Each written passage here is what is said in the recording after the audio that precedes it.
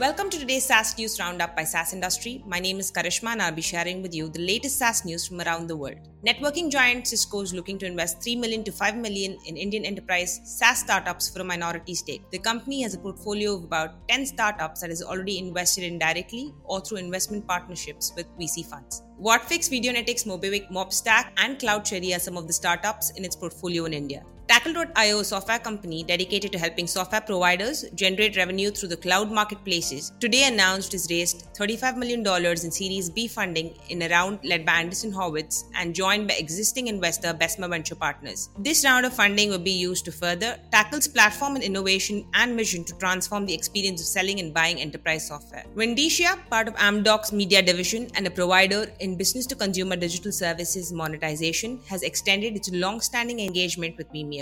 Vindicia provides Vimeo with a complete subscription management and retention solution to maximize customer lifetime value and business agility. Sydney-based SaaS provider Alchemy Interactive has been acquired by US-based Criteria, a SaaS people analytics platform vendor. Alchemy was founded by Chief Executive Jane Bianchini in 2014 and provides an on-demand video interviewing platform. Security firm McAfee announced this morning that it will be selling its enterprise business to a consortium led by private equity firm Symphony Technology Group for $4 billion. McAfee President and Chief Executive Officer Peter Leaf says that his company has decided to direct the firm's resources to the consumer side of the business.